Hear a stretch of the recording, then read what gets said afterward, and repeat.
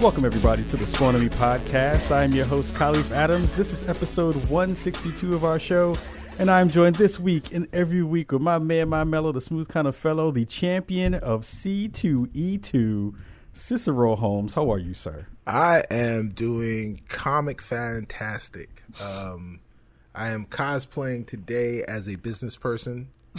I'm drinking some bourbon because, well, I'm cosplaying as myself then, damn it. Oh, yeah. You're Captain Drink a Lot Yeah. of bourbon. I have to add of bourbon because if I don't add the of bourbon, then someone will come to your house and be like, hey. Yeah, right. Exactly. Is that like his house? Like, of house bourbon? House. House. Yes, that's my house bourbon. Yeah, that's my crest. My crest is like, it's just a dude with X's in his eyes with a giant jug. So I was in Miami last weekend with my cousins. Shout out to my cousins, and shout out to South Beach because y'all are dope. Sorry, Danny, I wasn't there long enough to come and chill with you. But anyway, we were on South Beach and there was a liquor store called I Heart Liquor, and I was like, wait a minute. That sounds not like a store, but a cry for help. Like as soon as you walk through the door, it's an intervention. You like just walk in. This is how you make me feel. The bell says liquor. Right. I can't front. I do want your family tartan to just be like a whole bunch of Crown Royal bags stitched together. Oh, word. Oh, shout out to my man who's a huge Crown Royal fan. And he literally does have all the Crown Royal, like velvet. He's got all the flavors. Oh, God. Like, I don't even know what to do with that. Yo, every time I walk into his man cave, and I just have to put my fist up, man. I mean, his blackness level is at 9,000. 9,000! I can't front. That is the blackest thing I've heard in a long time. Yeah. Oh, God. My other man, my mellow, the smooth kind of fellow, the man who makes science look good, who makes STEM look good, who makes gaming look good. It is Sharif Jackson of SharifJackson.com. How are you, sir? What's up, y'all? No good Crown Royal stories, but I'm here, and I'm sober, unlike one Cicero Holmes. How you guys doing? Good. How are you feeling? I know that you had a accident of sorts. You messed around with fate and fate won. Yeah, man. I was in New Jersey and in New York for an event, and I was just late for my flight, and I was running to catch the car with my backpack and luggage. And I slipped, literally levitated for maybe a couple seconds. I mean, my hang time was nice, and then I just fell directly on my arm, basically. So I sprained it pretty bad. I had it in a sling for a little bit, but it's one of those things where first of all, I'm really lucky because I honestly could have broken it, the way I fell, because it was on stairs too. So it could have been much worse. Jeez.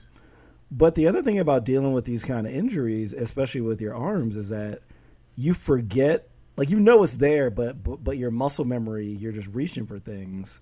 So the whole week I've just been screaming in the middle of just doing normal things. So I'll reach for the fridge door with the wrong arm because I'm I'm right-handed and this was my right arm. So I'm just walking around so it's kind of weird. I almost have to strap it down or keep it in a sling or something. But it's been getting better every day. Good. So hey, this is just part of the march to 40. My God. Just dealing with this kind of stuff. So I would say if you could, as a favor to me and to everyone else in Chicago, just record every time you try to grab a glass of juice.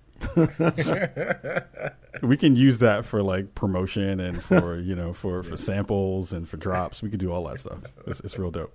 Yeah, but everyone everyone give Reef some love out in the world, and hopefully things will heal up quickly.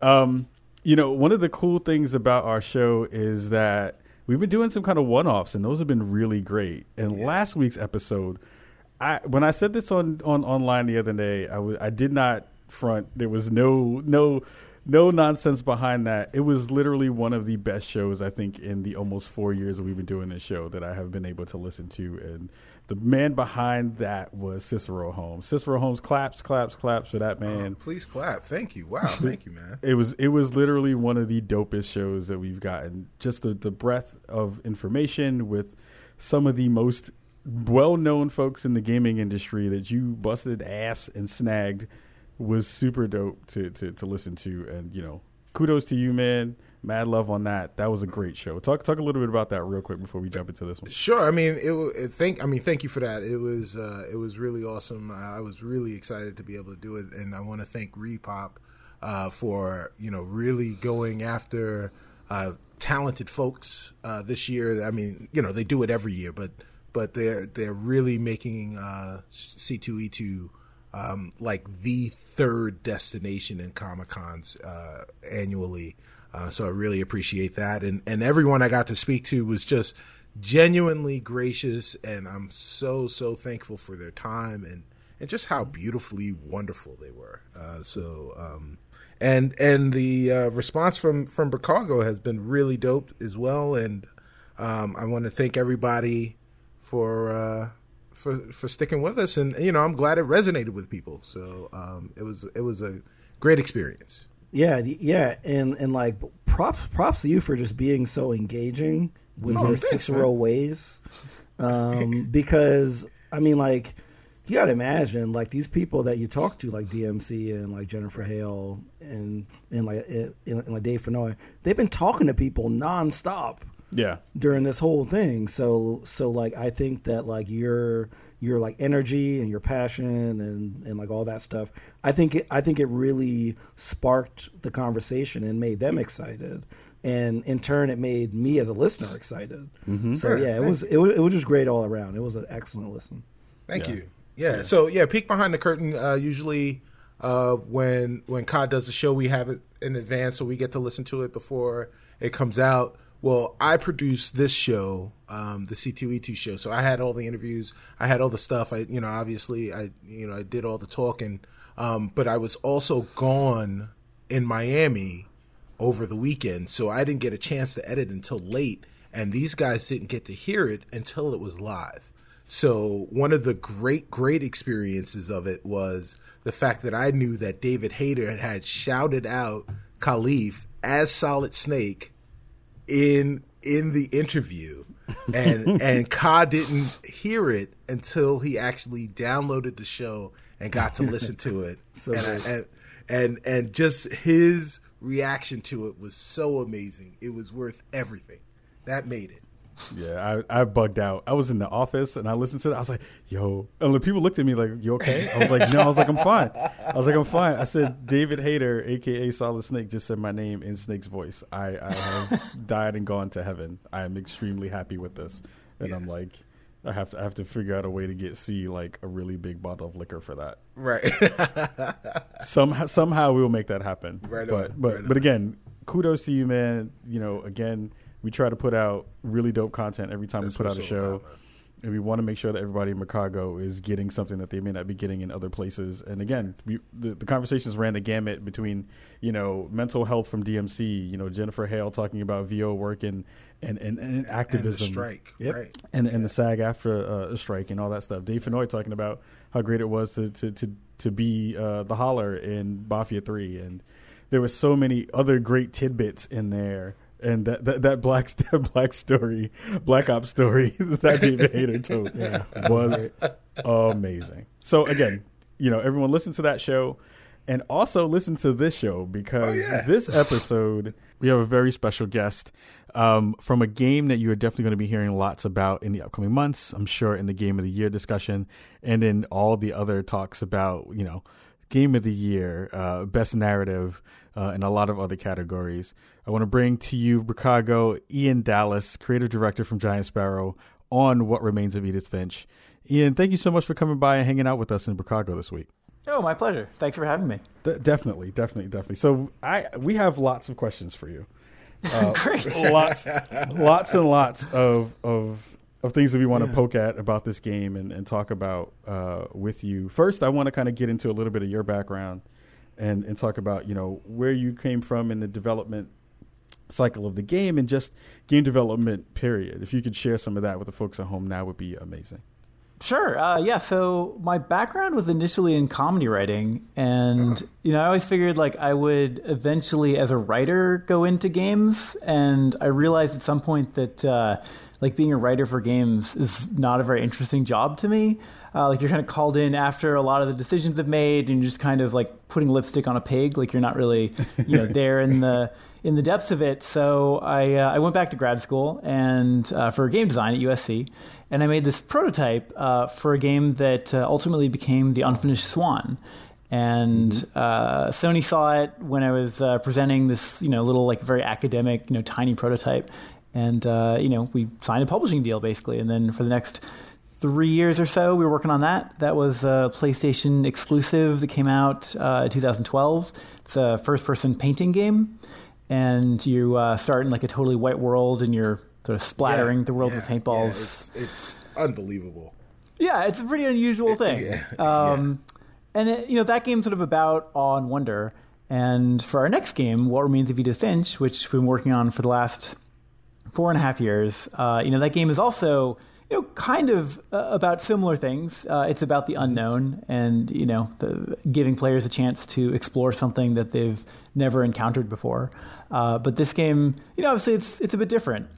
We can talk about that. But I guess I came into it at the very beginning, and here I am at the very end of it. Wow.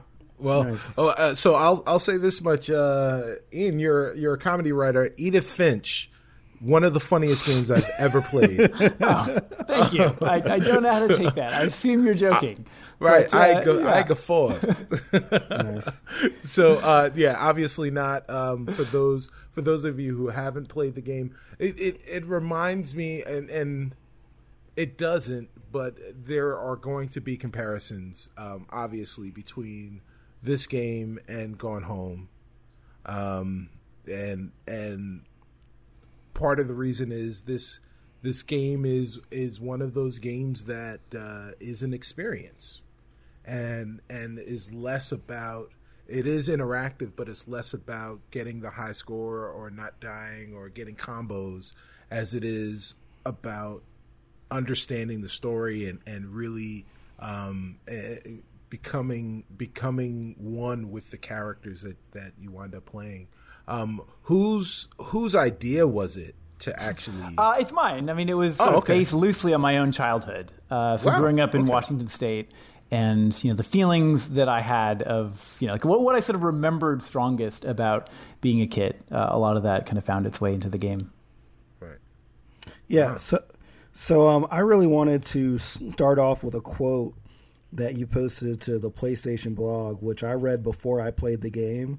Mm-hmm. And when I read it, I was like, oh, it's just some marketing stuff like everybody says. Right. And when I finished the game, I was like, nah, that was real. So you posted, instead of a game about awe, we made a game about the experience of awe. Rather than trying to evoke awe directly, we made a collection of stories about people being overwhelmed, and I gave players a chance to see the world through their eyes. Okay, so I think that's just such a great explanation of sort of how I felt after I finished the game. Oh, great! So it worked. Now, yeah. Now it doesn't always, but it worked for you. Yeah. Now, is that idea about awe something sort of 4 years ago, back in the conceptual phase? Was that something that kind of remained consistent? Or was that something that kind of maybe you started kind of one way, and then as you were getting into the game, it kind of evolved into this experience of awe? I mean, it definitely was there from the very beginning. And I think, because we're making these things that we don't ourselves totally understand, we're trying to make games that we've never seen before. We try to start from a place that is really concrete in some sense. It's not something you can point to necessarily, other than to say that this game, it was about the experience of the sublime. That's what we were going for, was something that feels simultaneously beautiful and overwhelming. So we kind of knew where we were trying to get to, but we had no idea what, that path was going to look like. And in the very beginning, like it was, again, this is all kind of based on my childhood growing up in Washington State and the things that, like I felt like the memories that were the most sublime. For me, one of those was scuba diving. And being at the bottom of the ocean and looking at the way that the ground kind of slopes away into, the seemingly infinite darkness. And the way that that's like really aesthetically, incredible, but also makes you feel really small and fragile and at the same time connected to the universe in a very strange way. So, this game started off as a scuba diving simulator and, then really went off the rails. It's so interesting to hear that being the kind of conceptual start of where this game is to see where it's ended now. It's also interesting to hear because I once I started playing the game, I was like, oh, because I hadn't really heard about your background until now, and I was like, oh, now that I'm hearing that you grew up in the Pacific Northwest, I'm in the Pacific Northwest now, and I'm like, oh wow, I totally get the little bits and pieces of where you're kind of pulling, the scenery from and kind of the vibe of this part of the country. Do you feel like if there was a way to have set this in another part of the country, that it wouldn't have given that game the same kind of flair and ambiance that game that Edith Finch has currently? Do you feel like putting it somewhere else, not just because of the memories that you had, but just because of the actual setting would have changed a lot of that too? Yeah, no, it's an interesting question. It's hard for me to imagine what it would be like, like in, what was it, South Beach, Miami? Yeah. Or somewhere like that. Like you could do a version of this game, where you're going into, an iHeart liquor store. Yeah. I can't really imagine that game. I think, part of what we are trying to do with this game, is trying to find a balance of, these sublime moments, but also intimate moments. Because I think, the kind of surreal stuff that I really like, like things like Buñuel or Hitchhiker's Guide to the Galaxy, or even like Monty Python, there's this element of like very mundane, familiar stuff that helps to balance out the like crazier, fever dream stuff in there. And so for me, it was a lot easier to base that on something that I was super familiar with, like the Pacific Northwest and like this time period. And so it would have been really hard for me to invent all of those details. And I think the Pacific Northwest setting also fits really nicely with the game that's so much about nature, because there's so much rain, in Washington State. Yes. Oh my God. That you just can't help having giant trees and greenery everywhere. There's this like profusion of life that, you don't find in, like Los Angeles or somewhere where there's just like not enough water and not enough kind of biological force for it. So I think it works really well. And there's also this, kind of atmospheric quality that you get from something like Twin Peaks, for example, that there's this association that people already have that helps us to tell this story. Well, so you talked about how this is some of your memories and what remains of Edith Finch is, I guess, am I right to assume that it's quasi autobiographical or quasi biographical? Yeah, I mean, very loosely. It's things like, what I remember about what it felt like to fly a kite, on the beach, in front of the ocean, that kind of thing. Like, it's not like the characters necessarily, like specific people from my life. It's a more kind of abstract, what does it feel like to be a child, kind of. Sure. Oh, okay. All right. Well, and you just happened to mention one of my favorite moments, one of my favorite vignettes from the game. And I'll kind of... I don't want to spoil the game, and I think that as a rule we can kind of discuss this right now and just kind of say that we'll kind of try and remain as spoiler free as we possibly can, because I want people to experience this game because it is a very, very moving experience, worthy of being played. But one of my favorite moments was what I called it the Katamari experience. Yeah. So you guys can use that back in the studio. But yeah, I mean, it was just everything about the game was exactly that. It was things that were grounded in reality, turned up just a little, turned on their head just a little, so that it became fantastic. And I just finished playing the game right before we started recording, so the game is really fresh in me, and I'm moved by it. It really is. This is like it's really an amazing game. You guys should be proud. So congratulations. Oh, thank you. I don't even have a question. Your shit is pretty fucking cool. Awesome. So I do have a question. So one thing I really appreciate about the game is the way that you lead people to where the next encounter is. Mm-hmm. Mm-hmm. And there's always, I feel like in games, this balance to where you don't want to like dumb it down so that the person just feels like, oh, they're not even giving me a chance to figure it out. Yeah. But you also don't. Well, some games do make it super obscure on purpose. Right. But like for the most part, like you don't want to make it too obscure. So like, was that something that you guys kind of wrestled with in the game making process, whether to make it more obscure or like to make it easier? How did you settle on that nice kind of like in the middle point that's in the game? Yeah, I mean, it's definitely a constant struggle in a lot of ways to make this game because we didn't have a good sense of what the balance should be with all of the pieces. And it wasn't something that we really could get a sense of until a lot of the game was there and we could have people playtest it. But I guess like the short answer is we just did a ton of playtesting and we made a lot of mistakes and then we just made the game better. And then we watched it's like, okay, now people are confused about this part and then we'll make that part better. But trying to find the balance, particularly between the amount of time that you spend as Edith, like as you're walking around these rooms, mm-hmm. and then the amount of time you spend in these stories, and what you can kind of expect players to, like, how much energy do they have? Like, we talked about it internally as like the cognitive load for the player, and it's a really hard thing to guess at. And as game designers, our inclination is always to give the player more things to do, to make the world more interactive, to add, like more resources and challenge. And it just seems like on paper, like what you'll need to keep players interested. And in fact, one of the things that we found is that often in this game, after the player's finished with the story, like if the story actually connected with them, they're still thinking about that story for the next couple of minutes. Mm-hmm. Yes.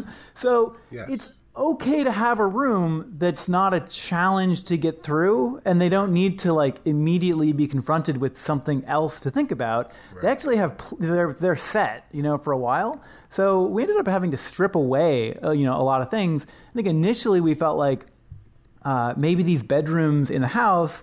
So I don't know if people know anything about the game, but just to sort of recap for people that don't know anything about what remains of Edith Finch, the premise is that you're coming back to this house you grew up in and you're exploring it, and in each of the bedrooms you find a story about how that family member died. So everyone in your family is dead at this point, and each of the stories is like, that bedroom for the person who died has a story, and the stories are kind of played out as their own little pocket universes with unique gameplay. So at first we thought, well, these bedrooms would be like puzzles. You'll walk into the bedroom and you'll need to like, open this drawer and like move that dresser or whatever. And like, we wanted to encourage players to spend some time in each of the bedrooms so that it wasn't just like story after story after story, like there's a little downtime. And instead what we found is that it just worked a lot better to make an interesting space and encourage players to look around, but not actually force them to do that. So we made the stories, which are kind of ostensibly your goal in each of the bedrooms, pretty easy to find because it's kind of similar to what happened on The Unfinished Swan. When you can tell players what the goal is and you get players to stop worrying about what they have to do to move forward, then people can actually like take a breath, and just like chill out and soak it in.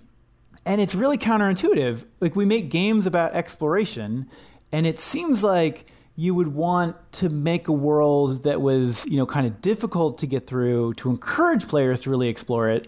But instead what happens is, players are, by this point, so trained to be goal-oriented that it's hard for them to relax.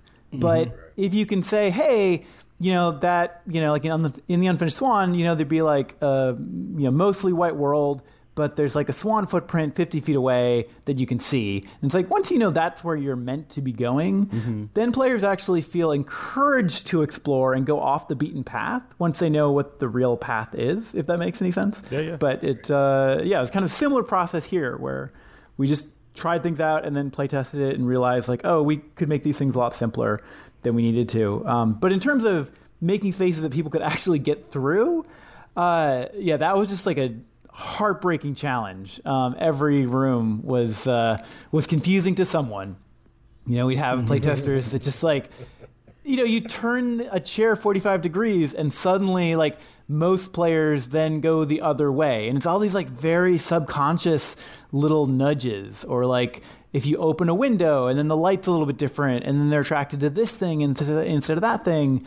But it's a big part of what ultimately I think makes the game work is like we talked about it as, the game should feel like you're falling down a rabbit hole. Like it's just this kind of frictionless movement from one crazy thing to the next crazy thing.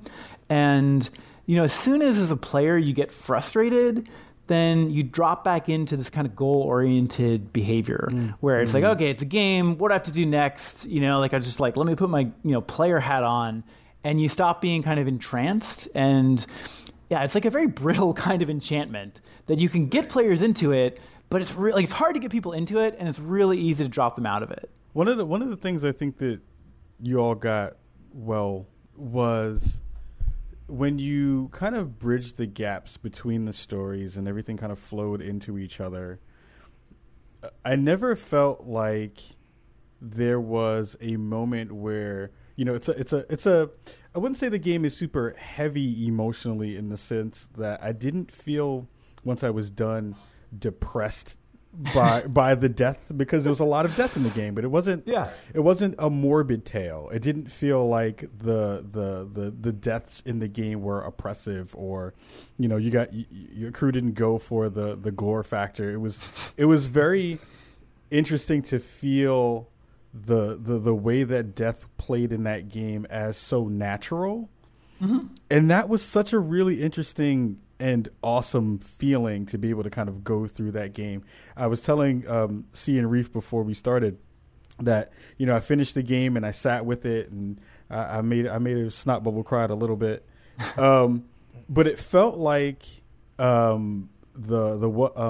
was the movie I talked about, Reef? C? What Dreams May Come. What Dreams May Come, yes. It felt, I think that was it. Yeah, that was it. It felt like that to me once I sat with that game. And that movie is one of my favorite movies because of the way that it deals with the concepts and of death and loss and remorse and all those things. How did you all figure out how to balance out a very tricky emotion with pushing the characters along and pushing the player along through that emotion and different levels and versions of that feeling? Yeah, I mean, I think a similar process. We just sort of tried stuff out. We just made a bunch of prototypes, and we found things that kind of bubbled up and that felt like this game, had a chance to do really well. So one of the things that we learned early on that, I think of now is like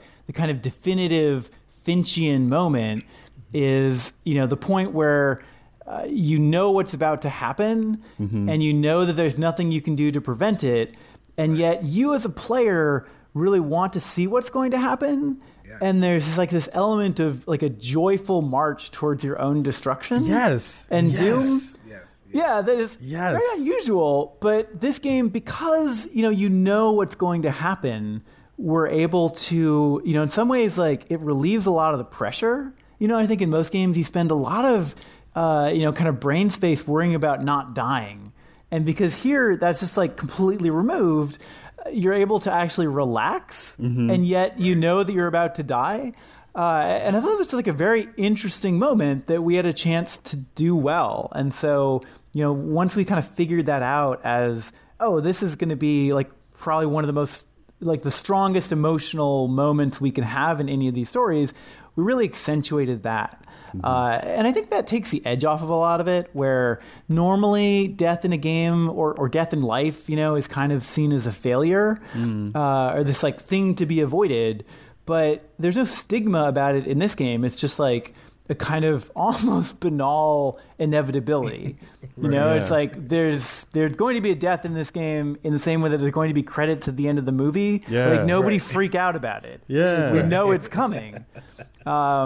And then the other thing that really helped, I think, in terms of zeroing in on the way that we handled death was realizing that players already brought so much of their own darkness to this game that we didn't have to make anything feel significant or serious or weighty. Like, we usually are kind of paddling in the opposite direction, where we're trying to make things feel a little bit lighter, like balancing against what players are bringing to it.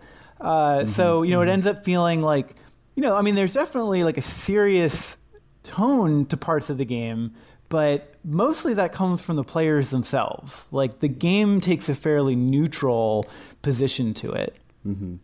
It was before Reef jumps in. It made me think of when my grandmother passed away. My grandma raised me, and she raised me from God since I was born. And when she passed away, I remember getting that phone call and going to the house and seeing her she was gone and she was in the house. And the same kind of feeling that I got at the end of this game, or actually through every end of a vignette, of feeling like that person was liberated in some way, was the same way that I felt like when my grandma passed. And that is it's a very interesting feeling to get from a game. And it feels like, again, like the crew, you all nailed that. And it's so difficult to do that in a real way that feels like someone understands you through the medium and through the game. So again, like you guys nailed that. I don't know how you did it, but it was a very human experience in that way. And it was awesome. It was really good. Oh, thank you. Yeah. I mean, I think we tried to make it feel like each of these stories is a victory, like partly because we're in some ways we are forcing players to die, and it's very easy to read that as failure. So each of the stories is kind of told from the perspective, someone like a Finch family member who really, really wants something and they get it. It's just like it comes with some repercussions that they may not have necessarily wanted, but, at least there's an element of victory in there. So, I don't think in any of these stories is death really like, just a defeat. It's part of something, that they're trying to do. Mm-hmm. Yeah, and to back up Ka about kind of having that personal connection, after I finished the game, I basically had a 30-minute conversation with at Amoebic on Twitter, who's Amanda on the Gamers with Jobs conference call podcast. And we were talking about our reactions to this game. And one of mine really was that, it really made me think about something that I constantly think about, which is being a parent. Because I don't have any kids. Most of my friends do have kids. I kind of deal with the whole, living in my mid-30s, and most of my friends are kind of have kids and can't relate to them in that aspect. Yeah, boo-hoo, you have time to play games. Yeah, exactly.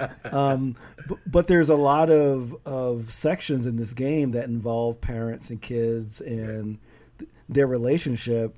What some of the, and there's some great points and there's some tragedies that are involved around, parents and, and like sort of like the hecticness and the busyness of being a parent and how that can affect a kid. So it really made me think about that. And I was talking about this with not only Amoebic, but like several people really. So I'm like really wondering as you were getting the feedback in the game during the development process, were you like just looking at sort of like more the mechanic stuff that you mentioned earlier, like if people were like getting lost and like that kind of stuff, or were you also actually looking at how people reacted to the stories and then revising the actual stories around the family members in that way? Yeah, I mean, we definitely were looking pretty closely at both of those things, and kind of depends on the phase of production. So early on, when we're just wondering, like, is this story going to make sense to people? Like, does this mechanic, have enough sort of heft to be worth exploring? A lot of it is very simple. Like, it's all kind of what we call gray boxes, where like nothing has a texture on it. It's just like very simple, block out, crude art.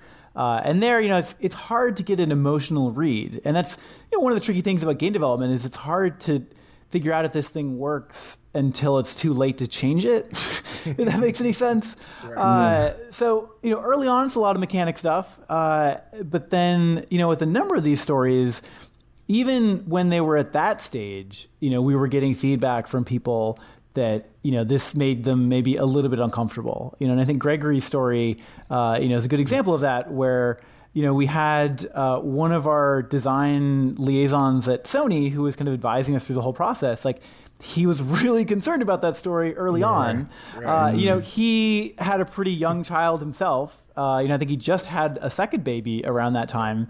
And, so we had some pretty, long conversations about how do we treat this sensitively and, how's this going to work. And we did find that when we had people playtest, the players who had children themselves, especially young children, reacted very differently. Like, they were much more sensitive. I think people that didn't have kids treated it a little bit more lightheartedly. And I mean, we're interested in it, but they weren't as like emotionally raw. So, that was something that we were aware of pretty early on, but it's also really hard to test these things in isolation.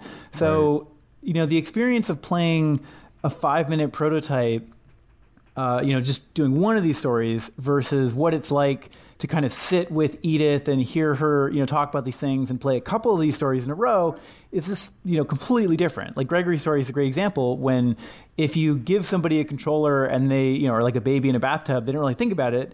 But if they've played through a bunch of these stories and they know, everyone in these stories dies, it's already tense for them, when they start that story. So, yeah, I mean, I guess to answer your question, we focused a lot on how people were feeling emotionally, kind of midway through development. And then we went, as soon as that was sort of under control, we went right back into the like brass tacks, like how do we make it less frustrating? How do we tune these controls? Because a lot of those things are also related. Like, players in a playtest will tell you how they're feeling and they'll give you very detailed explanations that are totally wrong. Like, they'll say, this is a stupid story. It doesn't make any sense. Like, this thing is too hard. And it's like, well, it's not really too hard. It's just that you got really frustrated at this part earlier. And so then, like, you were like in a rush and you didn't notice this thing. And so you got yourself lost. And, you kind of have to unpack that. And again, it goes back to that idea of like falling down the rabbit hole. It's weird how much of the ultimate kind of feeling of a game comes down to these tiny little details and the things that break, the connection with the game. And, so getting a true emotional read is really hard until you get things like the music, for example, in it. Like, I think in Gregory's story in particular, it wasn't until we got, Waltz of the Flowers in there and had this kind of, like a Bugs Bunny-esque, feel to it suddenly, that story really started to gel. Everything about this game, again, one of my favorite, or actually my favorite game of last year was Oxenfree. Not because it had incredible mechanics, although I thought the mechanics were really good. It was all about the story, and it was all about how immersed you became and how emotionally connected you became with all of the different characters and everything, and their story. The great thing about What Remains of Edith Finch is that you immediately, like, once you get the first story down and you kind of understand exactly what's happening here, you do get connected. You guys did a fantastic job of becoming connected to all of the different family members, and you knew exactly what was going to happen to them. And I think you did do a great job of, once I knew that the character was going to die, it freed me, it liberated me from that headspace of what's going to happen to this character. Right. And I just was able to just become engrossed in the story. Was the entire story kind of part of the framework in terms of Edith's story? Was that what was developed first, and then you good went Lord, back? No. That was Okay. very much at the end. I mean, we had an idea, and I think early on we had the very basic frame story of Edith coming back to the house, like going through all these bedrooms. But in terms of like what Edith's emotional state was going to be, we tried some stuff and we were just wrong. It wasn't until we had all of these stories kind of working and we knew what the order was going to be and we had a sense of like what the house is going to feel like that we really had a sense of what we wanted Edith to be talking about. Because Edith was a really hard one. She doesn't interact with anybody. She herself, in some ways, has the most boring story, right? She just like comes back and then she experiences a bunch of these stories and then she's kind of done. So it's really hard. All the other stories are so tactile. They're really about what it feels like to be in this space. And, for Edith, she's just kind of walking through an empty house. So it's a lot about her emotional journey through that. And what we ended up doing was basically saying, well, what does it feel like as a player to be here? Like how are players feeling? And then kind of write Edith to be that voice and to hopefully echo, what it feels like to be in these spaces so that when players hear it, it's not coming out of left field. Because I think it would be very easy for Edith to just be on her own kind of parallel track and just be sort of yammering. Like it's so easy for that voice in your ear in whatever game to just feel like, unnecessary. So, we couldn't really write much of Edith's story until we had enough of the game where we could get honest feedback from players to find out, like, what have we actually made? Because, like, we had an idea of what we were trying to make, but it's not until you can really see people, embrace it that you get that feedback. And it's hard for people to embrace something when it looks shitty and when the sound effects aren't in. And, it's just like, it's a very different thing. So that was, coming down to the wire. Like we were still rewriting Edith, until weeks before everything got locked. So I guess one of the things that I thought about once credits are rolling and you see all the wonderful pictures of folks and stuff like that. And, the first thing I thought of was like, wow, I wonder what the studio felt like when this was being, crafted, when this was being made. And it made me then think about, you talk about your comedy writing and being in that world for a bit. There is some quote unquote comic relief in the game, which to me as a horror fan, I won't spoil it, but me as a horror fan, made me so happy. Oh, thanks. It made me so happy because I was like, I really want this to be a full game of just these. Like, if they could bring that back as a game, I would buy that in an instant. That was awesome. But what was it like to? Yeah, it was so good. It was so well done. What was the kind of mood in the studio? Was this section being able to work on this particular section kind of the solemn breaker? In the studio, did that like kind of help lift spirits and stuff like that, or were people kind of listening to Alanis Morissette and listening to watching, just sitting there with their hands looking at the rain and watching stuff? Yeah, I mean, I think that story in particular was a real heartbreaker. Like, it didn't work for a long time, and actually, we had a writer, Tom Bissell, who was working on this project for about a year or so. Like, he and I would, trade scripts back and forth. And, that story just didn't really have a solid ending. And it was just kind of too full of different ideas. It was like her birthday party and it was a surprise birthday. And there were, just a lot of stuff that was in there. And so like the writer, we talked about it. and he sat down with one of our designers, and they worked on a draft, and they basically like rewrote everything, and it was an improvement. But, you know, I looked at it and I was like, oh, you know, this, like, because that was the point where we decided that everybody should be a little bit more archetypal, like all the family members. Oh, okay. So instead of her just being, you know, like a girl who's having a surprise party, we're like, let's make her a child star. You know, let's give her like kind of an outsized personality, because I think at that point we realized we were going to have about 13 family members. It's really hard in, you know, a short game to get to know all of these family members, making them a little bit more archetypal, which, you know, initially felt like it was kind of a cheesy, easy way out, you know, I think was the way to go, so that you could go into their bedrooms and in, you know, 15 seconds or whatever, 5 seconds, you get a sense of who this person is, and then we can kind of pay that off, or maybe, you know, add some surprises to it, but it's not like you're starting from zero. So like they turned in a draft, and then it's like, well, this is a pretty good draft, but I think there's some big problems here. So then I like totally rewrote that draft again. And, you know, just to give you like, you know, some context for it, like before the draft got rewritten, there was nothing about her screaming. She's just like, that was like, you know, all of that got added where I was like, oh, we need a reason why she's screaming. So then it's like, okay, her whole character is about like, she's a girl with the famous scream. So you're expecting her to scream at the end to kind of like pay that off. So yeah, and like it was so traumatic that the writer quit like the next day. And Wow. and we're still on good terms. Like I just saw him at the wrap party, and, you know, ultimately, you know, he was happy with the way things turned out, and he emailed me like very nicely to say like, okay, I understand what you're going for. I think, you know, things ended up in a really good place. But at the time, it was just like, wow, like we improved this thing so much, but then somebody else has like improved it again, or like just like made huge changes, like rewriting maybe 50 to 75% of all the lines in that story, like again. And that's just kind of what it took, I think, on this game was, you know, just a lot of serious, like to the bone cutting and keeping what you liked and then revising it.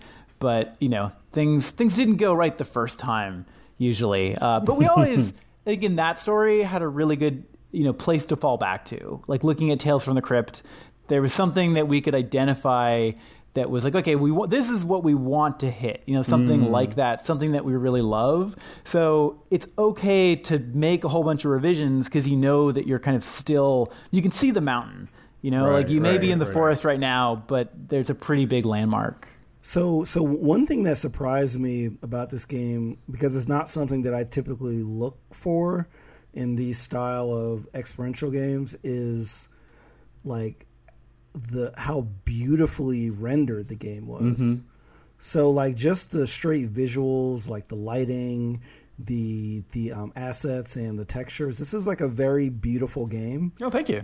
And I feel like this genre of games, the quote unquote walking simulators, tended to get derided a bit for focusing just on the experience and not as much on the visuals and the immersion from that perspective. Was it a goal of like you guys to like say, hey, we have to make sure that graphically that like we're still very impressive on that side and not just the story, or like is that kind of something that just came up just because of the way that that like Giant Sparrow does things?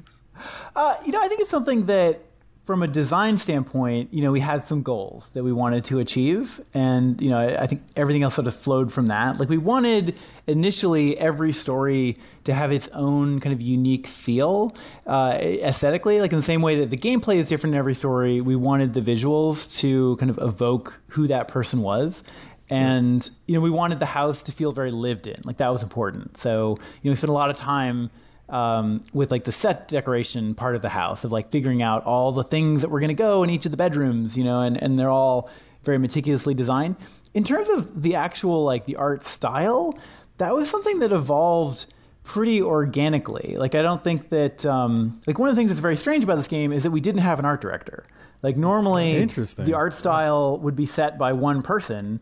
And, you know, we had an art director for the first like 6 to 9 months, and then we fired him, and then we never found a replacement. So we just kind of like bumbled our way through. We had like a really talented concept artist, And then we ended up doing something that I'm still surprised about.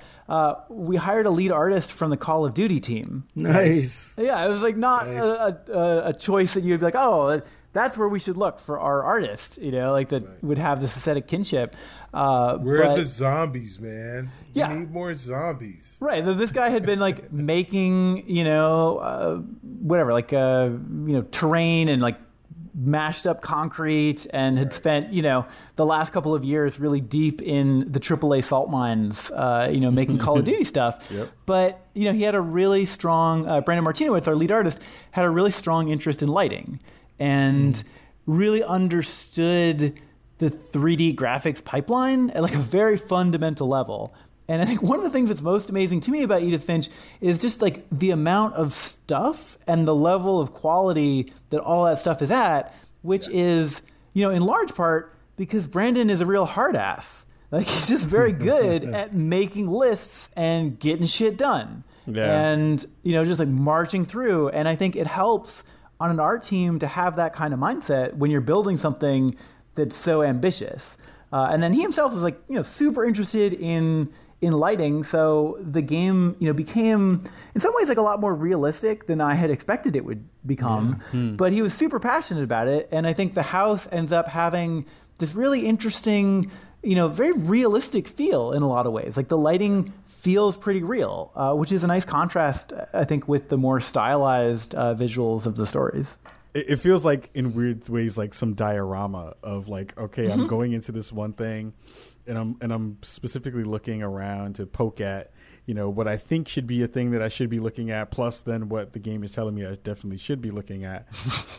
It's one of those interesting kinds of plays on, foreground, background, you putting yourself in different spaces. It made me almost want it to be in VR for a little bit. Yeah. where I was like, that would have been a really cool thing to have as well. I guess my last question for you, before C jumps in, is, do you have a favorite Finch character? Do you have a favorite person in that story that you feel like you either super resonated with or you felt like got, I talk about it in horror all the time, got an honorable death? Do you feel like there was someone that you really felt super close to in that story that you feel was one that stood out a little bit more than the others? I guess I feel, a lot of sympathy with Molly because I've lived with her for so long. Yeah. That was the first story we started working on, and we just kept polishing it because we were showing it at E3 and then we were showing it at PSX. And I really... my heart goes out to this little girl, but I also I really like the kind of amorality of childhood, the way that little children can be such horrible monsters, but not really monsters. They're just like not civilized, and that's just like the different orientation that we have, and I definitely sometimes feel like a bit of an outsider myself in that regard around all of these civilized people. So, I would say Molly. Nice. Wow. What about you? So, oh yeah. What about you, Ka? On the spot. It was probably Jeffrey. Jeffrey or Lewis? I think you mean Lewis. Lewis. Oh, the baby? No. No. Greg. That was Greg. Gregory. Sorry, Gregory. Yes. I love the way that scene played itself out. Like, I think that the way that everything kind of came together, because honestly, when you talked about that earlier in the, during the conversation, I can understand when a Sony rep is like, ooh, I don't know. And it felt like, even when I finished it, I was like, oh, wow, they pulled that off. I didn't know that they were going to go there. And you pulled it off in a way that was so subtle. You know what I mean? It was something that you didn't feel like it was heavy-handed, or it felt like it was something that was trying to, play an agenda role or add anything to it that didn't necessarily need to be there. It was so subtle and so kind of mellow in the way that it happened. It was the way that kind of death would happen in real life. It was like, kid in the tub or whatever. It's like, oh man, that kid is gone now. And now what are you going to do? Like, how do you deal and deal with the emotions that go along with that? And it just hit me really hard. And I was like, wow, that's interesting that you guys pulled that off and that you went there. I feel like that was an accomplishment in and of itself, that was really hard to do. And you guys did it really, really well. Yeah, I think that's something that, we probably would not have set out to do in the beginning of this project. But, because by then we'd identified this kind of, joyful march to your inevitable doom as being kind of what this game was about in some ways, that story felt like the kind of farthest we could go in that vein. So, we were really interested in seeing if we could pull it off. Yeah. I was definitely about Lewis. I just, everybody can identify, I think, with doing things that are monotonous and sort of going off in your mind. But the way that was taken and the way that it really took over, again, just really beautifully rendered, and then, just the way that it ended, it was both beautiful. It was beautifully sad. Yeah. Mm-hmm. Yeah, beautifully tragic. And that's definitely the one where I literally I played it on PC and I literally stepped away from my keyboard for a little bit. Wow. And because I was wow, it was, that one really hit me a lot. And I'll definitely, I know we're not doing spoilers, so man, that one really hit me a lot. Yeah, so I would definitely say Lewis. Yeah, I'll say that they all resonated with me in their own special way. I'll add a little something as the only parent on the show. As when you're a first time parent, there is this sadistic game that every parent plays. That is. When you watch or you hear about something tragic happening to a child, you, through empathy, think about what that would be like for your own child, and then you go through the imaginary pain. It's almost like you're inoculating yourself to child loss when you're a new parent. Once you get a few years in the game. For those of you who don't know, my oldest son is 27. My youngest son is 20. You get a few years into the game, you stop playing that game. Right, you may be fantasizing about. Right. You start It becomes a revenge. Start hanging babies off of balconies like you're Michael Jackson. Right, exactly. This is blanket. You're ignorant. Oh man. So I have two questions. Yeah. The first is. Well, all right. They're both very serious questions, and the second one is kind of spoilery, but I'm gonna make it non-spoilery. All right. The first question, very serious question. What the fuck is up with the Finch house? What type of noxious fumes that are odorless is permeating through that place to make that game? And the second question is, does anybody? Because I know we won't ever find out, but does anybody know what's up with that house? Well, I think there are a lot of questions that we ourselves don't actually know the answers to, as developers. Okay. I think the attitude that we have is that these things are stories, Sure. and we never get to know what really happened, which is kind of analogous to the way in real life. There's so many things that you just will never know. And not only are you hearing these stories of how these family members died, but you're not even getting the stories firsthand, right? You're hearing Edith's version of what she remembers about these stories. So, I think we initially had ideas about the, kind of the backstory of all this and what happened and where the Finches came from. But the more I look at the game, the more I feel like, actually, that's not the game that we ended up making. When we started this game, there was going to be, actual magic in Edith's world. And she was going to be casting spells, by combining letters and stuff. And that's totally not this game. This game is something else. So any backstory that I know about is no longer really relevant. So it's we become victims of our own story. It's when you tell somebody about an event you experienced firsthand, and you tell that story enough, you don't remember the event. Like every time you tell that story, you're like rewriting that memory. Like that's how the brain works. You can't take that memory out without doing some damage to the way it's stored. And that's kind of what's happened to us in the last 4.5 years of working on this thing, that, we have something that we ourselves, don't totally understand. But I think it makes sense given that this game is really all about the way that stories, we don't get to see the truth. We just get to, kind of experience versions of that, even the stories that we tell ourselves. And you know what? I think, honestly, that is a perfect way to end this half of our show.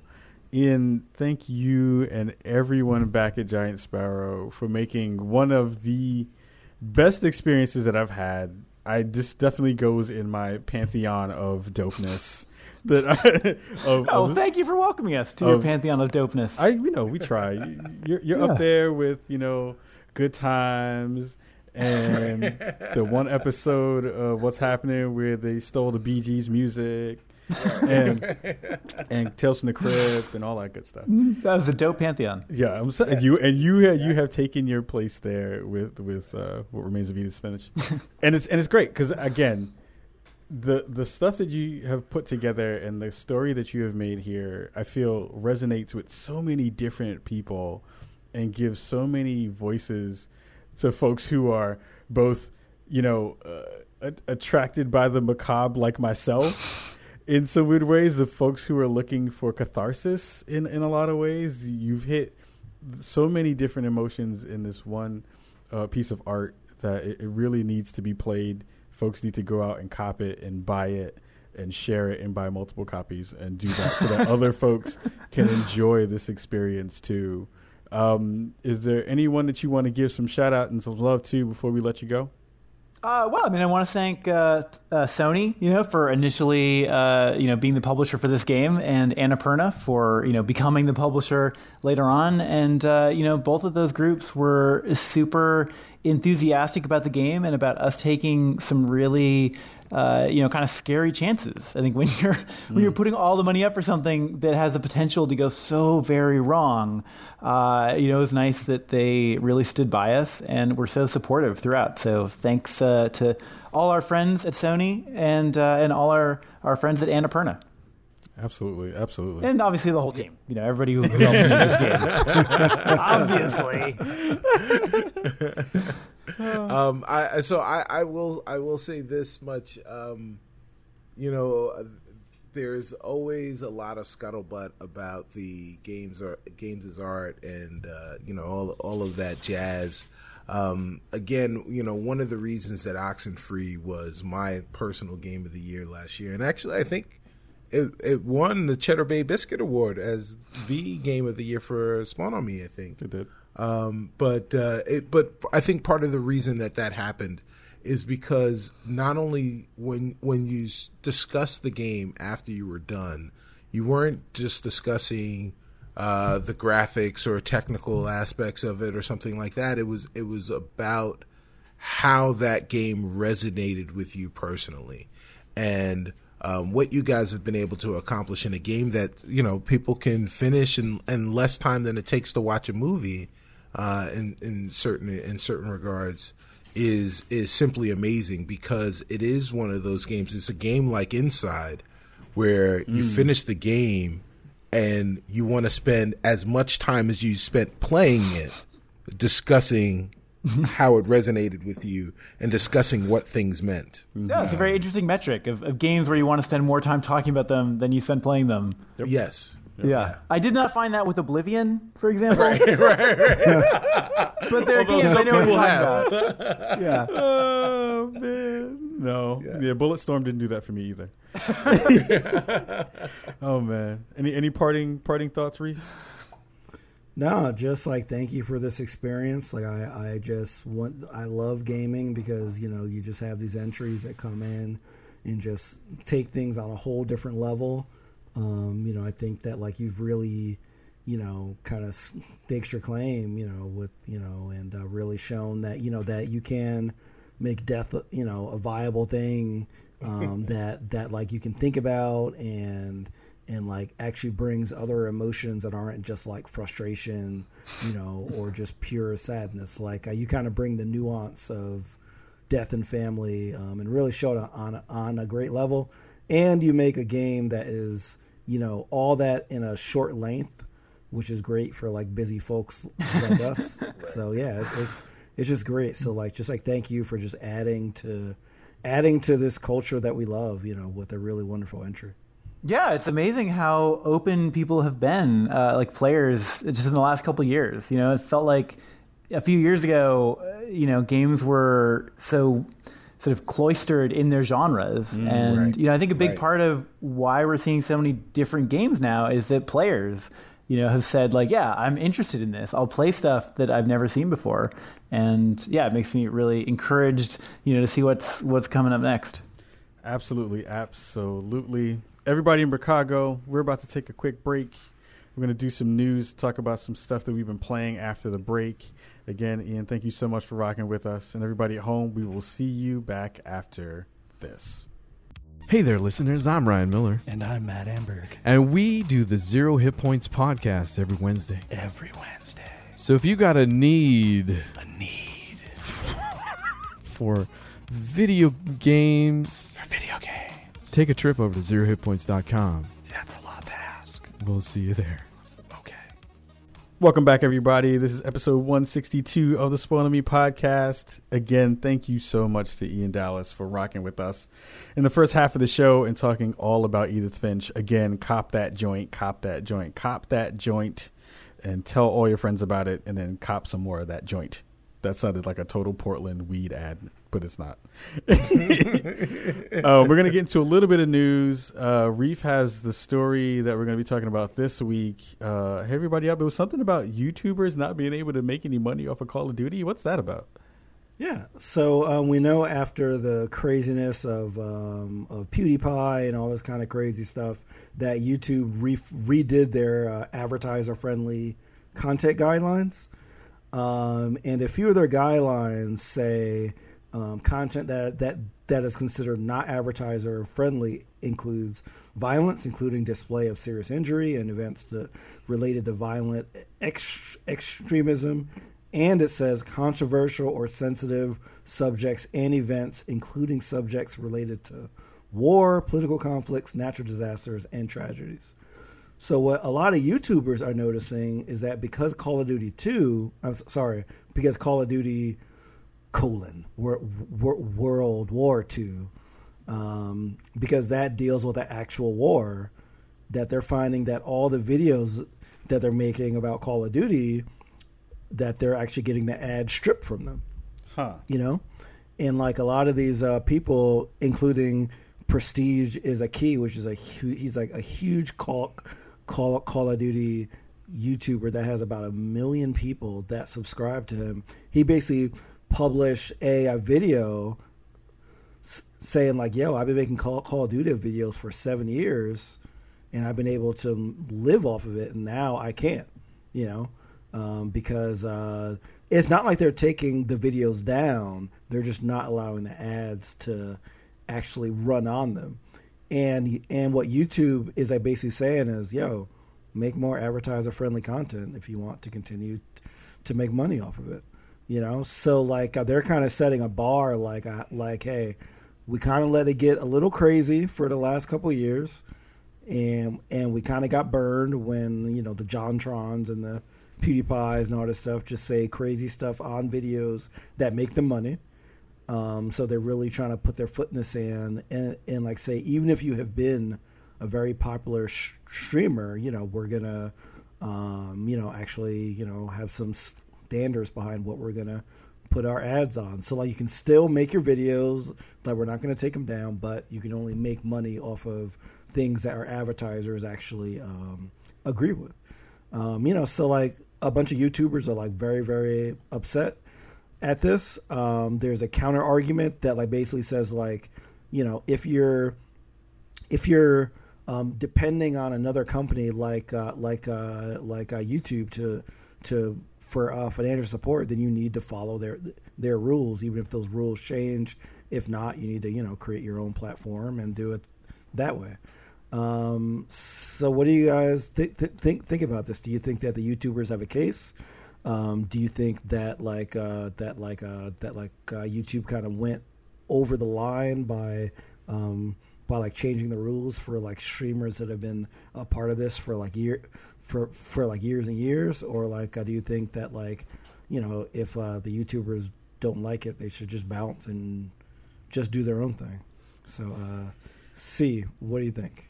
Well, I think that the YouTubers have every right to be upset. No, of course I don't.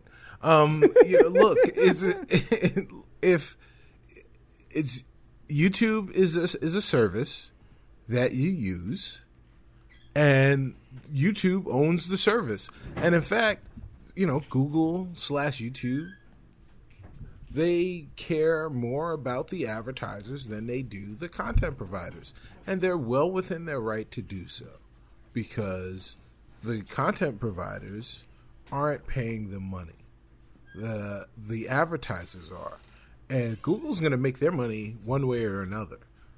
So as the content makers, you've got to figure out something else. If they're saying, if your bread and butter is making Call of Duty videos and receiving ad revenue from those Call of Duty videos, you can't come and go to YouTube anymore because they're not putting ads on them anymore. So you really don't have a choice.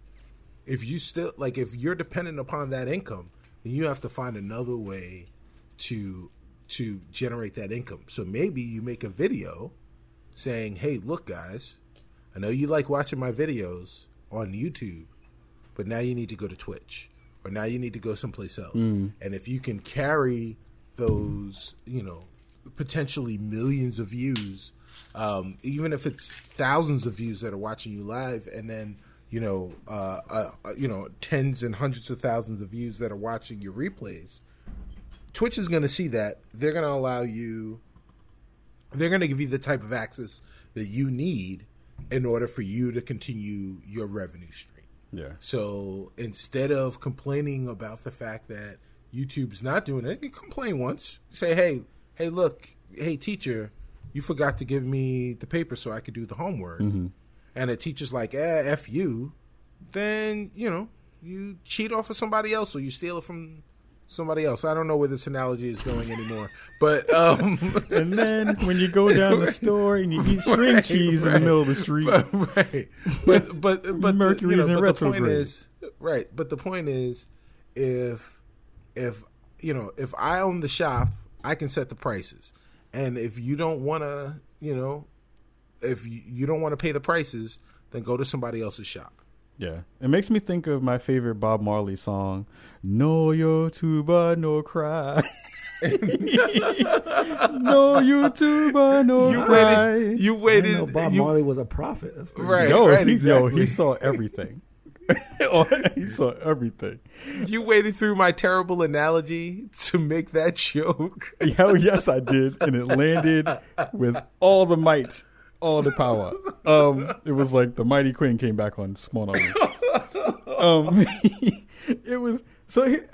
It's weird. I don't know if I feel sympathy again. Like, I definitely am on the side with C, where I'm just like, and we know a shit ton of content creators. We're content creators in our own right? Like, I don't know if I feel like you can be on the side saying, "Hey, person who gives me the platform to make money, you are telling me I can't make money on your platform anymore because you set the rules and you changed the rules. And now I'm upset that you changed the rules and now I can't make my money." It's so weird. Like, I get it, but it also feels really privileged and kind of, I'm not going to say bratty or snobby, but it's like, it feels like a privileged position in some way to be like, hey, I have taken this thing that I do and you have done all the work on building the infrastructure, the technology, the now that I work at a company that does some of this kind of stuff, like, it's really hard. to do video encoding and to do set up the infrastructure to make a YouTube happen. And yes, I'm super You grateful. sound like a grandpa. And yes, to make a YouTube happen.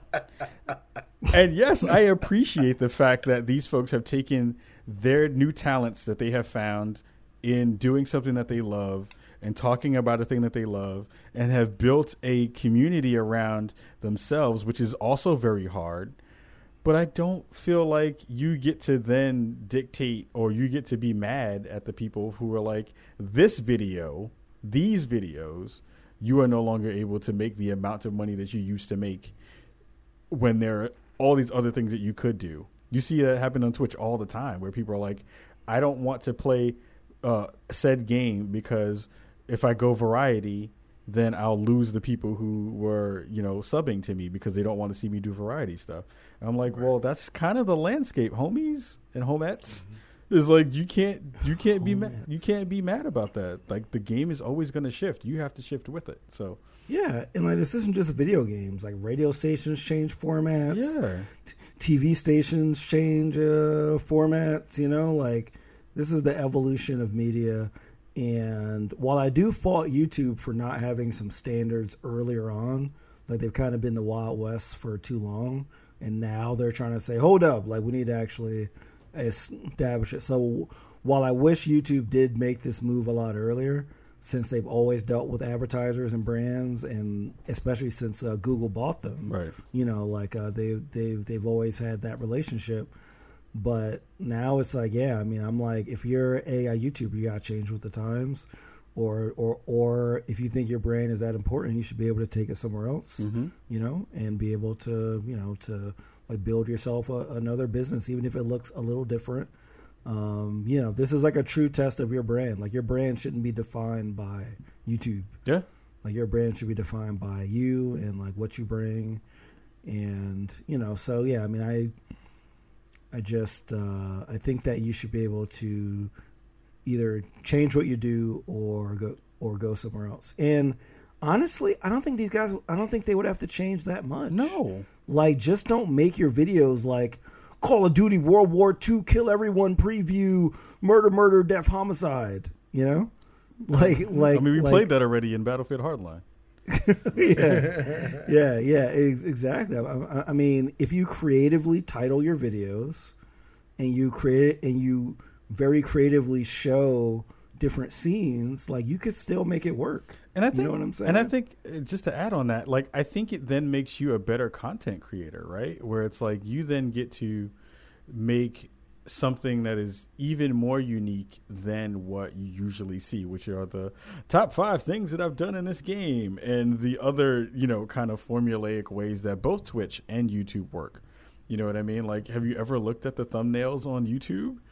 It's always that one dude with his face really wide in an expression that no one would make in their real fucking life.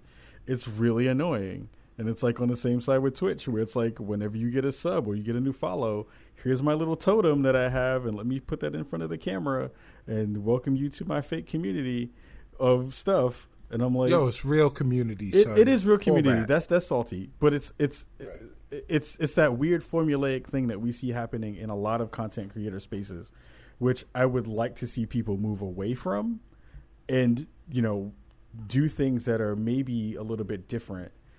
So that the space changes and that all the other people who maybe didn't want to get into the pool won't feel intimidated by having to do things that are out of their range and out of their scope and out of their pocket. So, well, I think that it's amazing how things kind of come around because we spent the first half of the show talking about What Remains of Edith Finch, and one of the things that really made that game resonate was the way that it kind of evolved a genre. If the walking simulator, and I hate, I really don't like that term. Yeah. But it is, it is kind of the immediate catch-all for those. But it did whatever genre you want to put, or genres that you want to put What Remains of Edith Finch in.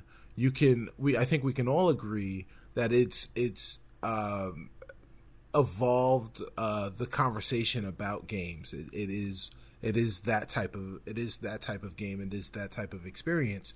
And I think that with regards to the way people make gaming content, the way gamers make gaming content for other gamers or for other consumers will also have to evolve as the services that they use to display that content evolves and learns and changes to continue their own revenue streams. Mm-hmm. You have to do the same. Yeah, and we've seen it happen where people have diversified, right? It's like people do multiple streams on multiple platforms and Patreon and GoFundMe and all that stuff. So the YouTuber game is different, but it needs to be different to kind of catch itself up and keep relevant. So that's good. Yeah. That's a great point. Like, I think a lot of people forget that YouTube is kind of the old person on the block. Yeah.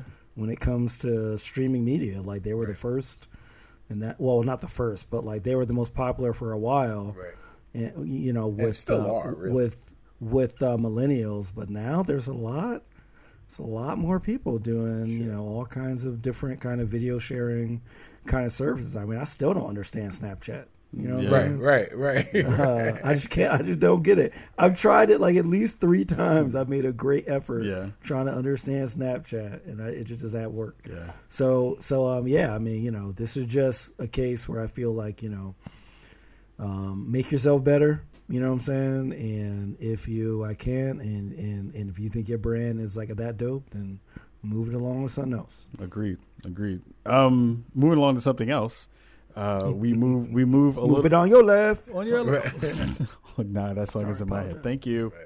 Moving on to something else. We are still in the throes of the best first half of video games ever to be ever did.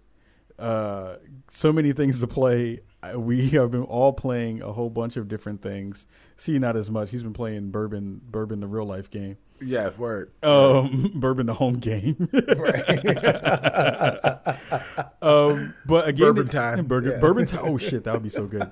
Oh god, how many people in our? Well, we have older skewing audience, so that they would know Bourbon time in Bourbon time.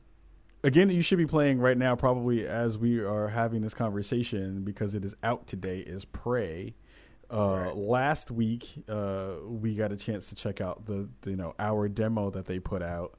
I got a chance to play it. I know, Reef, did you get a chance to play it? I did not get a chance to play the demo, but I kind of seen enough, and I'm down for it. So I have the game pre-ordered, and it's coming soon. So nice. And C, did you get a chance to check it out? I have not played it. I have downloaded it. Mm-hmm. I'm ready to go. Okay. I'm ready to go. Well, I got a chance to go through the beginning hour of it, and I have to say, like, I remember when C and I sat in the Bethesda showcase last year at E3, and everyone lost their shit because Prey got announced, and everybody was like, "Oh man, this is going to be real nuts. How are we going to be able to check this out? And what's this going to be?" Because dude was looking in the mirror and his eyes started bleeding and fucking shit started to go all crazy. And you throw the game on. The game looks, again, gorgeous. The folks at Bethesda have figured out a way to make another game look really pretty. And you go through this really interesting scenario, an interesting kind of beginning where they show you and introduce you to not only the world, which is kind of stark and again dystopian and futuristic and a lot of those things, which are some of the tropes that we're already used to. But the thing that I took away from the demo and what really got me excited for the game was the actual enemies. So you didn't know what they were going to be, not really in the teaser trailers and things they put out before, but when they introduced these new characters and these new villains and new enemies, they're called mimics, right? So they can be literally anything. It is like playing Dark Souls and getting a damn mimic box that tries to kill you, but everything in the game is a mimic box to a certain extent. And to be honest, I wasn't really it didn't feel scary until those enemies got introduced, and then I started to look at everything. And then everything made me paranoid. And then everything made me want to look at that stuff and was like, all right, how do I interact with this game in a way that lets me know, like, you know how you can get tells from games, like something will shimmer or something will shake or something like that, and you're like, all right, that thing is the thing that's going to kill me or hurt me. I literally don't know what's going to hurt me now, and that's interesting, and that's really cool as a concept. The thing I don't like is that when the things change from whatever they are, at least in the first hour, when they change from whatever they are to being the kind of they live, you can see what they look like part of it. It's too quick. Like, it's an instant thing of like, that thing was around a corner, where it doesn't turn into something that is then suspenseful. It turns into a jump scare, and that part doesn't make it as cool. And then the enemy itself isn't that cool looking, at least the lower level ones that are, at least I saw in the beginning of the game. So I'm on the fence about it. I want it, and I want to check it out. Right. But the gunplay didn't feel that great, at least from what I played. The weaponry didn't really feel like it was going to do that much of a evolution throughout the game, although you can craft some new weaponry. Kind of looking at the skill tree didn't look that really interesting yet. So I'm a little bit worried that it's going to be a game that's going to have a lot of hype to it. Feels really good, but also then kind of gets to this level of mediocre fairly quickly. So I'm worried about that, but I also definitely am still intrigued by the plot and kind of where the evolution of the monsters go. Okay, I have one question about the mimics. Yeah. Are they mutated insects that live in the subway that dress up as humans and they look like humans with trench coats on? They all look like Natasha Henstridge. Yeah. Which I would totally be fine with. Because Mimic is one of the greatest bad movies ever made. It's so bad. And I recently found out, don't ask me why I was looking for these, but they made like 4 or 5 Mimics. Oh, yeah. A whole bunch of Mimics. Oh, yeah. Oh, yeah. They made a whole bunch I only of them. remembered the first one, but they were like, yo, Mad Mimic show. That was shout out to Guillermo del Toro, man. Did he do Mimics? Yeah, he did Mimics. Interesting. He did the first one. Interesting. Shout out to Natasha Henstridge too. I love you. Okay. But it's an interesting game. I want to see where it lands in kind of the spectrum, because what it really made me want, to be honest, was a new Dead Space. That's a game I want. Like, a lot of these kind Did it really remind you of Dead Space as more than BioShock? Well, it gives the vibe of space BioShock Infinite a little bit. Sure. Okay. Kind of in small ways too, just like gun placement on screen, like how large things are in comparison to your body, in comparison to the foreground of where you're moving throughout the space, feels that way. Like, everything has a kind of shimmer to it and sheen to it that gives that kind of, like, everything is kind of brass, made of brass, or made of copper or something like that. And that felt like that old timey version of BioShock Infinite and the BioShock games. But it didn't feel just yet like combat was going to be that dynamic where you're going to have multiple ways to kill things. It felt like either you punch a thing, you hit a thing, or you shoot a thing, and not in a way that feels like it's going to be, Rube Goldberg kind of, you get to do things and make things happen in a way that you want to. Does seem like there's a lot of, dynamic gameplay in there, at least from what I played in the first hour. But I'm hoping to get a chance to play it. I'm hoping that we'll get a chance to check it out. We did not get copies from Bethesda, unfortunately. But we will definitely be checking it out, because Reef is going to be playing it because he pre-ordered it, and hopefully will get his chance to play it too. So that is a game that I got a chance to check out. Oh, no, I got one more question for you. Yeah. So based on your first hour, is it something that you feel like you're going to want to play right away, or do you think you're okay with waiting and hearing what people that you trust have to say about it? This is one of those. I'm glad you said that. This is not one of those games that feels like I'm worried about spoilers. Okay, you know what I mean? Like, there are games that you feel like Mass Effect. Even though Mass Effect is like hit the way back burner currently, I'm still not as worried about when I get to that game as the same way as I'm not feeling like I'm worried about getting to Prey just yet. Like stuff that I've been playing, again, I've been heavy on Paragon. Paragon, as much as I should be playing other things, I come back to Paragon as my palate cleanser every night, basically at this point. Nier Automata is so good. It is so good. I really want to play that. It is so fucking awesome. They do so many cool things in that game that I think it feels like people in the gaming industry and people who I trust have been talking about it, but it also feels like the greater community has not figured out that this is dope yet, which is such an interesting kind of concept and such a really weird thing to happen. But again, it's like the glut of games that we see coming out right now. How do you find time? There's so little time to play all this cool stuff. I know, Reef, you had a couple of other things that you were checking out too, right? Yeah, man. So you know, obviously I've been rocking the Switch, taking it on my business trips that I take every day to go to my clients and stuff. So Mario Kart 8 is the latest big release on the Switch. Oh yeah, Mario Kart 8 Deluxe, I should say. So it's basically, it's the Wii U version of Mario Kart plus all the DLC.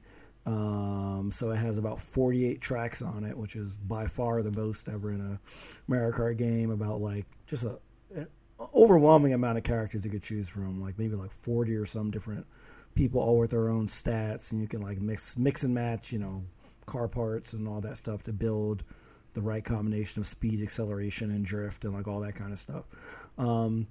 And you know, it was a great game on the Wii U, and it's even better in person because it still feels weird to play this, like, you know, really nice looking 60 frames a second racing game like at a Starbucks, like it just feels mad weird. And it definitely always reminds me, like I've definitely said before, that I tend to think of the Switch as the most powerful handheld ever made that can also be hooked up to a TV, as opposed to the other way around, like a console that like you can take on the go. And you really get reminded that when you're playing the larger games like Zelda and Mario Kart, you know, on the go. So it's a ton of fun. Even though Nintendo hasn't rolled out their fully, you know, online stuff yet with voice chat and like all that stuff, I played in a bunch of like of tournaments already from Nia Loves Ninty on Twitter, like the video gamer. She has like Mario Kart tournaments on like Monday, and like you can like set all your options, and like, you know, like you can set I want these items, blah blah blah blah blah, and like invite like friends and like all that stuff. But you know, but there's still no voice chat or like any of that stuff in there yet. So hopefully when that rolls around sometime in the fall, that can add to that. But I'm having a blast with the game. It's, you know, it's as good as it was 2 years ago. It's like reviewed quite well, actually. And I mean, it's just, you know, if you like Mario Kart games, I think this is like definitely the best one that they've ever made. So coming from the fact that, you know, that like you have, you know, Zelda, a really great open world game, and you have this, a really great racing game, and you have like, you know, all these different indies. Like I think there's about maybe 30 or 40 different indies available for the system now. Like, yeah, I've spent most of my time playing the Switch while being out on business, and then when I get home, I might spend, you know, like kind of like 2 or 3 hours playing, you know, a game on my PC or my PS4. But I'm really digging Mario Kart 8, and you know, it's just really adding to, you know, I think again around the holiday season when people, you know, really start to pick up the system, they're gonna have a lot of great games to choose from to add to their list when they're thinking of like what to pick up with the Switch. So yeah, it's like a really dope. And like I think Mario Kart, even though Zelda sold a lot of units, I think people that bought Zelda were already going to buy a Switch. So I don't know if I would call Zelda like it moved units, but I think Mario Kart 8 has moved units. Like people have bought Switches because they've heard a lot about Zelda, and now they're hearing about Mario Kart, and like they're like, all right, now's a good time to like jump in. Yeah, you know. So yeah, been like a lot of karting, man, which means a lot of cursing and a lot of calling people all kind of names under God. Oh man, I watched Greg Miller over Kind of Funny have this tournament. It was like best of 3, and he was winning. And right at the end, it was like the tiebreaker. And right at the end of the race, literally like inches away from the finish line, he got hit with 3 red shells, 1 green shell, and still won the race. And still beat the other dude. And it was like, I haven't been one of those folks who's like, oh, Mario Kart is going to be, blah, blah, blah. Like I kind of have been done with Mario Kart for a little bit. But that made me want Mario Kart again. So thank you, Greg Miller, for making me want freaking Mario Kart in the goddamn Switch. Damn it. Yeah, it's still one of the best local games. And the fact that, I actually was kind of a Nintendo commercial because I was playing in the coffee shop and this dude was like, yo, like I want to try. So I handed him a Joy-Con. We played some 2-player battle mode. Oh, that's awesome. And it was very dope, Right.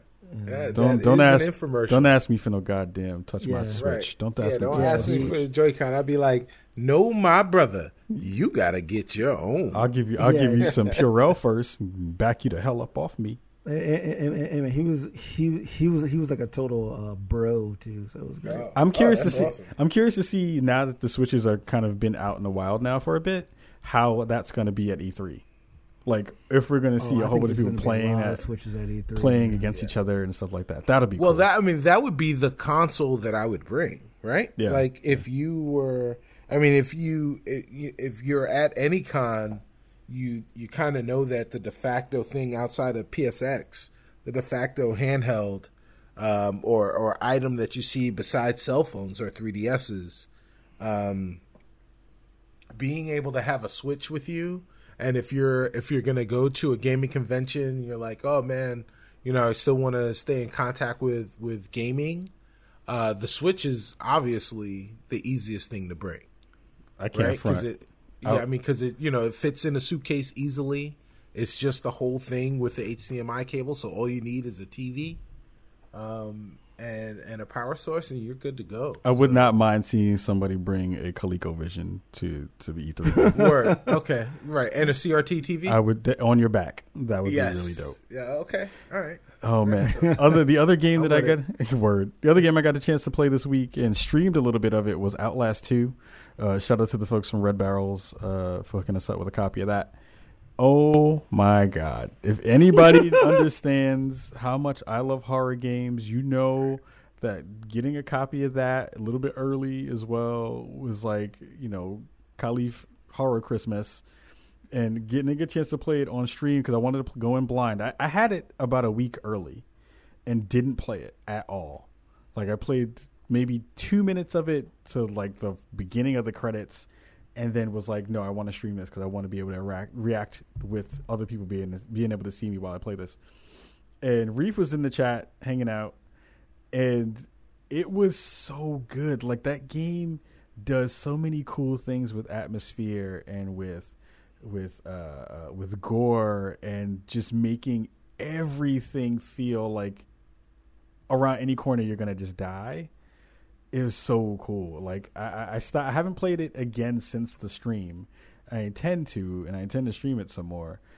But I went to bed shook, and that's usually not the case. I've seen horror since I was like 4, and this stuff is on that level where you're just like, oh shit, that's not cool. That's not cool. That's not cool. It was like anti-blackness in a video game. But not because of racism, because I ain't supposed to be in that goddamn spot. It's like, no one should be here. No one is supposed to be here. No one is supposed to be in this damn place. And it was very, very cool, though. It's a very cool game. So I want to continue to play that, and hopefully everyone will join in streams and watch it. So Outlast 2, if you want to pee your pants, make sure you go ahead and do that. Yeah. I have been playing... Not really anything new. I played, What Remains of Edith Finch, but I've also been playing another E game, and that is Elite Dangerous. This is a game that I had said in my review. We talked about it, almost 2 years ago. that it may never be my game of the year, but it is a game that I'll be playing a year or so from now. And sure enough, I'm still playing the game. Part of the reason that I'm back to the game is that they just dropped a new update. It's the multi-crew update. So now you can finally, not only can you take your or you can take your commander, your personal avatar, and bring it to another person's ship and operate their guns or fly their ship or fly their fighter in the fighter bay. But you also now have a personal avatar where you can design their suit. You design the faces. They're very, very intricate. There are lots of different faces. If you guys have heard me talk about Elite Dangerous and are interested in playing, you're on the Xbox One or PC, now is the time to do so. The game is better than it's ever been. For those of you who only have PS4s and haven't been able to play it yet, your time is coming soon, and it will be here with all the updates. You can also name your ships. So I've been naming my ships, and that's pretty dope as well. I want to hear some names. Right. Oh, okay. So is there a USS Caesar? There is not. There is no US Caesar. There's no Bruce Wayne or Chicago yet, but there are different types of ships. I have a ship called the Diamondback Explorer. It's probably my favorite ship, and I named her Dora D Explorer. Because she's a Diamondback Explorer and I'm a dummy. The only thing I can think to say to that is, I feel sorry for your mother. Right, exactly. I feel sorry for her too. So I've got a couple of really great names. I think there's a ship called the Cobra, that I either named Cobra Commander or whatever his actual name was. So they're just really, really dumb names, but that's the joy of it all is being able to go around space and running into a commander and being able to read the name of their ship as you're passing. That is pretty cool. And then now you have these passenger missions. So I've taken up space Ubering. So I've been Ubering people to random locations in the galaxy, and they pay me millions of credits for doing so. So there's a new revenue stream in the game. I really, if you are halfway interested in space and are interested in simulations in that way, I can't recommend Elite Dangerous enough. I really love what Frontier does, and they really support the community, and the community itself supports each other. So it's a great game. Word. Yeah. I also wanted to talk a little bit about Andromeda. Oh, word. So I finished Mass Effect Andromeda. Overall, very happy with the story. As I said before on the previous show, it took way too long to ramp up, though. But I will say that one big problem I have with this game is that almost all of the enjoyment I have from the story came from doing all of the relationship and loyalty missions, because I did them all. Wow. Because and it's possible to you could just do all the sweet banging with any of the characters that you want. Yeah, I did. I did my banging, but I did end up in an exclusive relationship with someone I didn't expect to, so it kind of stopped my banger for a little bit. You got locked up. So Exactly. So I had to stop getting all the HR violations on the Tempest from hitting on all my employees. But yeah, I mean, so the main storyline, the main story, is not really that good. It's not bad, but this if you just mainline this story and didn't do the other stuff, it's an average game. And I know a lot of people say, well, like you play Mass Effect for the relationship, so why would you do that? And I'm like, this is like a big budget game that's supposed to appeal to like mainstream consumers that might not have a relationship with the previous trilogy, or like might not know what they're getting into. And a lot of people, they just want to play the main story. So that has to be tight, and the rest of it has to be like dressing on the top, But I feel like it was the other way, where almost the main story was dressing on the top of the side missions and the loyalty missions. So I think that it's really enjoyable if you do it all, if you do all the side stuff.